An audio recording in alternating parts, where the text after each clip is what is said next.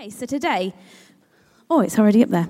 Right, let me get my notes ready. So just to start off, I had a dream last night, and it's not like a Martin Luther kind of dream. It was a dream where I forgot my notes. My brain went blank this morning. I didn't bring my keynote, which almost didn't happen. Thanks, Si, for sorting that out for me. And 5 minutes into me talking, you all just stood up and walked out. So I already feel like this is going 100 times better than my dream. So that's how I felt like this morning. It's all up from here compared to my dream. Okay, so this morning we're continuing on our Arrow series. So our Arrow series throughout the year is we're looking at what we can let go of and what we can go further with. So today we're continuing our study of David, and today is looking at David and Saul. So we're looking at letting go of bitterness and jealousy and how we can go further with humility and grace. We've been looking in 1 Samuel. Now, Samuel in the Bible is a really, really good character study. And Samuel originally was all one book, but because it was such a long book, they split it into 1 Samuel and 2 Samuel. So we're just going to be in 1 Samuel this morning. Samuel is all about the prophet Samuel, and then it talks about the rise and fall of Saul, and then the rise and fall of David. So we're going to be looking at comparing and contrasting Saul and David, and what we can learn, what lessons, what warning lessons we can learn from Saul, and what examples we can learn from David this morning. Okay, so David and Saul are remembered for vastly different things. Everybody knows David is remembered as a man after God's own heart. Yeah, well done. Quiet. But yeah, David was a man after God's heart. Saul, on the other hand, don't really remember that much about him. He's not held up as one of the main characters in the Old Testament, not somebody that we all necessarily aspire to be like. So that's why we're going to be looking at them. But they're not vastly different. There were similarities between Saul and David. They were both unexpected kings. They weren't from royal bloodlines. In fact, they were both the first kings of Israel. Saul was the first and David was the second. There wasn't any kings before that. They were both making their way kind of for themselves. They were both chosen by God and anointed by Samuel the prophet. And they're both described in the Bible as attractive, and they both, throughout Samuel, had many mistakes. So it's not that one of them was all good and one of them was all bad. That's not true.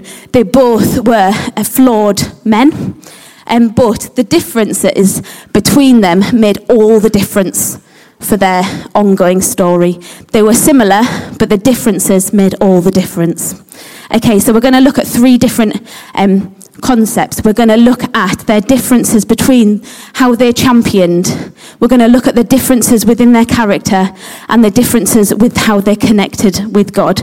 So champion, character, connect. That's what we're looking at this morning. And what we're going to do is we're going to start by reading 2 passages in Samuel, and we're just going to reference different parts throughout Samuel because we've already talked about Samuel quite a bit. So I'm just going to read 2 parts. Just bear with me as I find it in my Bible. So the first is, if you want to turn in your Bibles, is 1 Samuel 18, 5 onwards. Okay, so I'm going to be reading from the Message. Okay, whatever Saul gave David to do, he did it, and did it well. So well that Saul put him in charge of his military operations. Everybody, both people in general and Saul's servants, approved and admired David's leadership.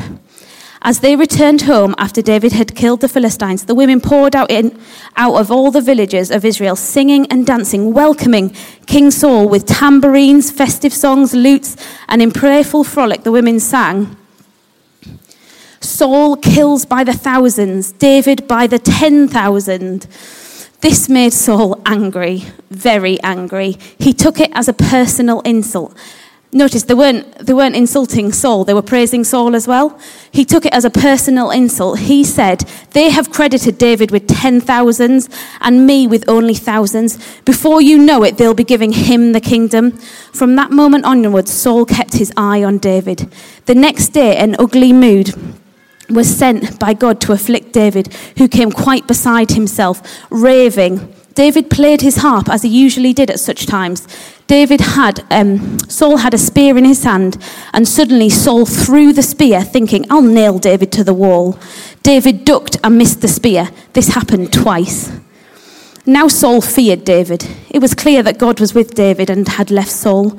So Saul got David out of his sight by making him an officer in the army. David was in combat frequently. Oh, thanks for flicking that on. David was in combat frequently. Everything David did turned out well. Yes, God was with him. As Saul saw David becoming more and more successful, he grew himself more fearful. He could see the handwriting on the wall. But everyone else in Israel and Judah loved David. They loved watching him in action. Okay, so that is the start of Saul feeling angry, resentful, and murderous towards David, okay? Then what happens from then onwards? So David continues working under Saul's command. David is very successful. David leads out many armies and fights and wins many wars, all for Saul. And eventually Saul keeps on trying to kill him, and eventually David then flees from Saul. So just avoiding him isn't working anymore, and he eventually flees him. So we're going to skip on a bit to now to Samuel 24, and we're going to just read 1 to 11. When Saul came back after dealing with the Philistines, he was told, David is now in the wilderness in En-Gedi. Saul took 3 companies, the best he could find in all Israel, and set out in search of David and his men in the region of the Wild Goat Rocks. He came to some sheep pens along the road. There was a cave there, and Saul went in to relieve himself. David and his men were huddled far back in the same cave. David's men whispered to him, can you believe it? This is the day that God was talking about, when he said, I'll put your enemy in your hands. You can do whatever you want with him. Quiet as a cat, David crept up and cut off a piece of Saul's royal robe. Immediately he felt guilty, and he said to his men, God forbid that I should have done this to my master, God's anointed, that I should so much have raised a finger against him. He's God's anointed. And David held his men in check with these words and wouldn't let them pounce on Saul. Saul got up and left the cave and went down the road. David stood at the mouth of the cave and called to Saul, my master, my king. Saul looked back, and David fell on his knees and bowed in reverence. He called out, why do you listen to those who say that David is out to get you? This very day, with your very own eyes, you have seen just now that in the cave God put you in my hands. My men wanted to kill you, but I wouldn't do it. I told them that I won't lift a finger against my master. He's God's anointed. Oh, my father, look at this. Look at this piece I cut from your robe. I could have cut you, killed you, but I didn't. Look at the evidence. I'm not against you. I am no rebel. So, sorry, I didn't flick that one on either. Did you guys do it? Oh, thank you. Championing. David had a lot to champion about him. David was really successful. David was doing really, really well. There was a lot of good things to say about David. David was doing everything that he could in order to bring victory to Saul, and yet Saul couldn't find it within himself to champion him. There was a lot of good things that Saul could have said about David, but he couldn't. And why? That wasn't because David wasn't doing anything well. The reason why Saul couldn't champion David was because of Saul's issues, was because of Saul's jealousy, was because of what was going on in Saul. It was nothing to do with David. David, on the other hand, had quite a lot of negative things that he could have said about Saul, just putting aside the murderous bit for 1 second. Saul had, in chapter 13, he'd directly disobeyed God, and when he was challenged and confronted about that, he didn't apologize and say, I'm really, really sorry. He argued and justified why he did what he did, and then at the end he kind of said sorry. But it came across a bit like, all right then, sorry, rather than I'm really genuinely sorry, God, that I disobeyed you. Saul made many mistakes. Saul was not doing necessarily a great job at leading, and there was a lot that David could have criticized. David had already been anointed to become the king, so David could have already sat back in a place and looked at him and criticized and thought, well, I wouldn't do it that way. I wouldn't do that. I wouldn't do it like that. I think I could do a better job than that. Does that sound like a voice that people often hear or often think in their own head? I personally wouldn't do it like that. But if you want to do it like that, fine. That could have been the attitude that David had, but David didn't have that attitude. David actually didn't have that much to champion about Saul. But regardless of that, David championed Saul. And what I love about it is that not only did David say, no, Saul is God's anointed and Saul is the king and I am going to follow Saul. David didn't just leave it there. David made those around him champion Saul. He said to those around him, no, we are not doing that. We are not standing for that. We are not, how dare us? We are not lifting a finger against Saul's head. He's the king. We are going to show him the respect that he deserves as our king. And I think that's amazing because I don't know about you, but me, sometimes I can be in a situation where maybe I think something negatively, but I don't necessarily voice it. But I go to my friends who may say those negative things for me. I can't believe they did that to you. I can't believe that they said that. I can't believe that they put you through that. And you just sit there thinking, feeling a bit like your ego's just being scratched, feeling a bit like you feel justified in how you're feeling, and you allow those people to say those things. So even if it's not just you doing the talking, we allow those around us to do the talking for us to give us a bit of a boost. Everyone's like looking really blankly at me. Is that just me? Yeah, because we go to those people who say things that we want to hear. And I love that not only did David have the courage not to say those things, David had the courage to step forward and say, no, we do not speak about our king like that. We do not act against our king like that. We are going to be united and we are going to respect him. And we are going to say, Saul, this is not what God called you to be. You are the anointed king. He called out of Saul, even though there wasn't much good what Saul was doing, he could still call out of Saul what God had put in Saul, what God had said about Saul. Yeah? Okay.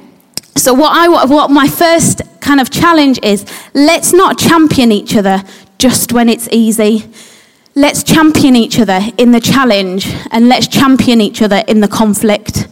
I want to be a person like David that doesn't just champion those that there's a lot to say for, that doesn't just champion those who are that champions those that are against me, that I want to champion people in difficult times. I want to champion people where it feels like that's the last thing I want to do. Yeah? Okay. I feel like everyone's really sleepy this morning. Okay. So, at least you're not all talking and walking out. That's fine. I'm going to take that as a win. Okay, so next we're going to look at character. So character. Oh, I'm a bit ahead of that quote. So David was willing to see throughout the passage that he was wrong. David was willing to see that he had made mistakes. So David, obviously, later on in Samuel, you may already know that David has an affair and arranges a killing of Bathsheba's husband. And as soon as David's confronted by that, he falls on his face. He is deeply ashamed. He is deeply sorry. You can read Psalm 51 because that's what he wrote following that incident. He is a broken man and he is on his face and he is so sorry. You can. There's many times in the Psalms where David is on his face before God because he is broken and he knows that he is not worthy of God. David was willing and was open to seeing when he was wrong and when he had made mistakes. Saul, on the other hand, had a big blind spot. Saul was hugely jealous of David, and I'm not even sure if he knew that he was jealous of David, but his jealousy caused his inability to champion David. His jealousy caused an inability for him to be able to move forward, and his unwillingness to acknowledge his blind spot or his shadow meant that he was unable to move forward.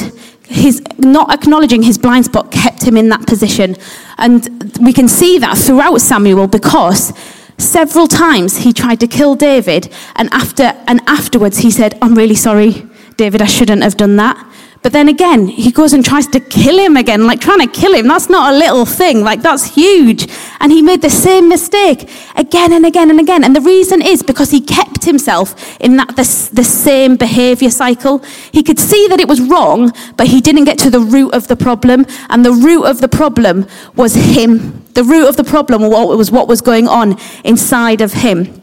Jung is a psychologist. I'm going to get it up on my phone. Hang on. So Jung is a psychologist, and Jung describes shadow as this.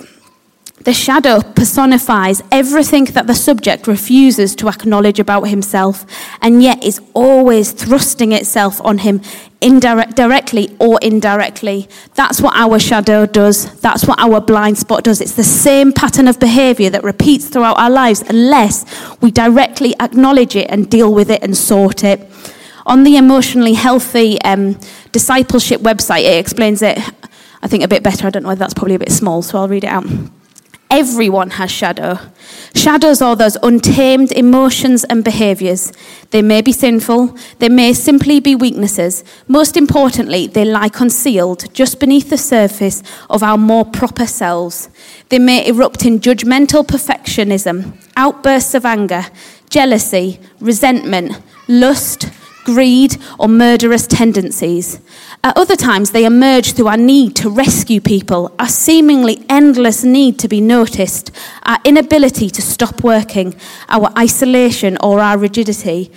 Our shadows are the damaged versions of who we are. They are behaviours we use to protect ourselves from actually changing. We keep them hidden because they make us feel so vulnerable. There's so many different behaviours there.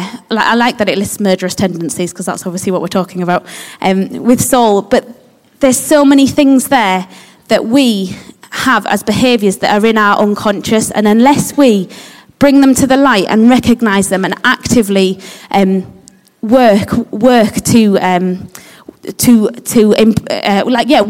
them and work on ourselves, we are just going to stay the same. We're not going to be willing to change. In Matthew 7, it talks about the log in our own eye, and it says, "Don't take the speck out of other people's eye, but actually deal with the log in your own eye." When your eye has got a log in it, you can't see clearly. Everything you see is skewed by this log in your eye. And what you tend to do is then see the log out there in the world, see the problems out there with that person over there, this person. This always happens to me. They always treat me like that. This always is going on for me. Rather than thinking, let me look at me, because that's the only thing I can control. Let me look inward and see what my issues are and deal with my issues. And if everybody does that, then there's not going to be as much logs out in the world. So we all have responsibility to look inward, look at ourselves, and look what we've got going on way before we start looking at each other and picking on each other. If we don't think that we've got a shadow, if we don't recognise our shadow, then we're at risk of being Saul. We're at risk of being Saul in this story and not David in this story. Okay, so how do we champion people when it's not easy? And how do we look at our issues? Well, the answer is always connecting with God. The answer is always how we connect with God. It's unclear to me when I read through Samuel, it's unclear what exactly is Saul's relationship with God. He does know God, and there is points of contact with God, but they're often through the prophet Samuel, and it's not necessarily a full repentance. It's kind of a more half-hearted apology. Sometimes when he feels like God's not listening, he then goes to other mediums to hear what he should do. So I'm not 100% sure. It's not very clear what Saul's relationship with God is, but it is crystal clear to me what David's relationship with God is. David wrote like about half the Psalms, and you just read through Samuel and just see what David's heart is. David worshipped God. The other thing is, often when Saul was in these moods, he got David in to play the harp and to worship. Isn't that interesting? Saul obviously felt something about that connection and presence with God, but himself doesn't say that himself worshipped God. David worshipped God. Read through the Psalms and see how open David was with God. He was honest. He was raw. He wrestled with things with God. He praised God. He got down on his face. He danced with all his might. He became undignified. He spoke to God and cried out to God in the good times and in the bad times. It is crystal clear throughout every season of David's life where David's connection was with God. And so we need to make sure that throughout every season in our life, through busy seasons, through quieter seasons, through difficult and through good and through bad, that we have daily, weekly, yearly rhythms prioritized as our connection with God. Oh, I've gone too far. I'm just going to read in Matthew 11. I just want to read this from the Message version. Matthew 11, 28 to 30. Are you tired, worn out, burned out on religion? Come to me. Get away with me and you'll recover your life. I'll show you how to take real rest. Walk with me and work with me. Watch how I do it. Learn the unforced rhythms of grace. I won't lay anything heavy or ill-fitting on you. Keep company with me and you will learn to live freely and lightly. That sounds really good, doesn't it? Yeah. And so I feel that we need to... I just feel we're in a really great position because we've got Lent coming up in a few weeks, and God's really been challenging me about what I'm going to do with my Lent this year, because this year we want to go further. This year I want to let go of things and I want to go further. So I feel really challenged that this Lent, as a family, don't want to do something like giving up chocolate, or I don't know, what's the thing? Giving up meat at the minute. That's what everyone's, that's the new thing, isn't it? Going vegan. I don't know, something like that. Something that's just self-discipline, seeing if I can do it because it's good for me, because it's healthy. I want to do something that means I go further with my connection with God. And God's really been challenging me. What is the busyness in my mind? You know, is it a box flick? Box flicks. That's mixing up Netflix and box set. Is it a box flicks? There you go. Is it Netflix or watching box sets? Is it Instagram or Facebook? Is it that you're checking your work emails last thing at night and first thing in the morning, or even checking them throughout the night? What is that thing that you just can't put down? What is that thing that just hums on in your head frequently? And I really want to just challenge us to just make space.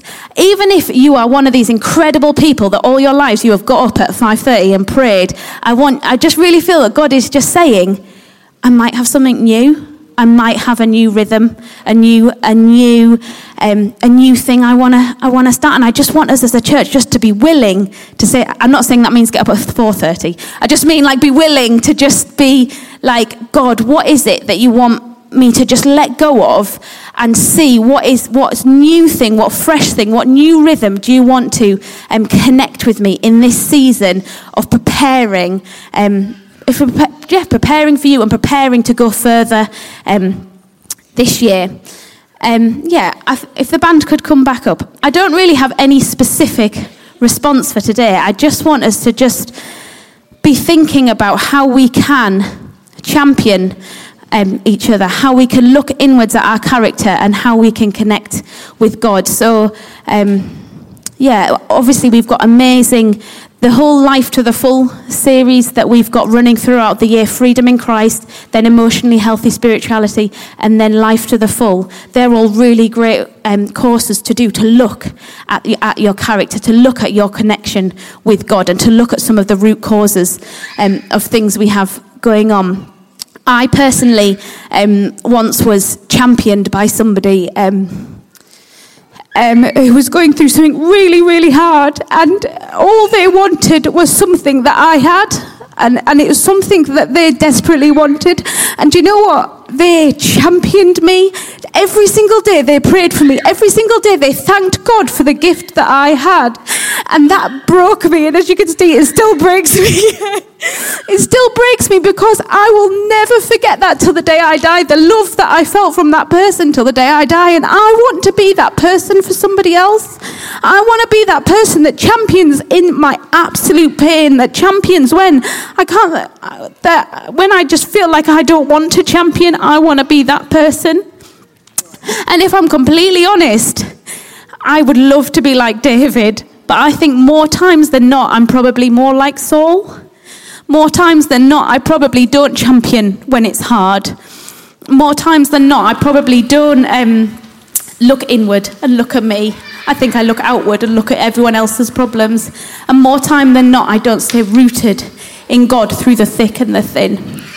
So let's stand up together.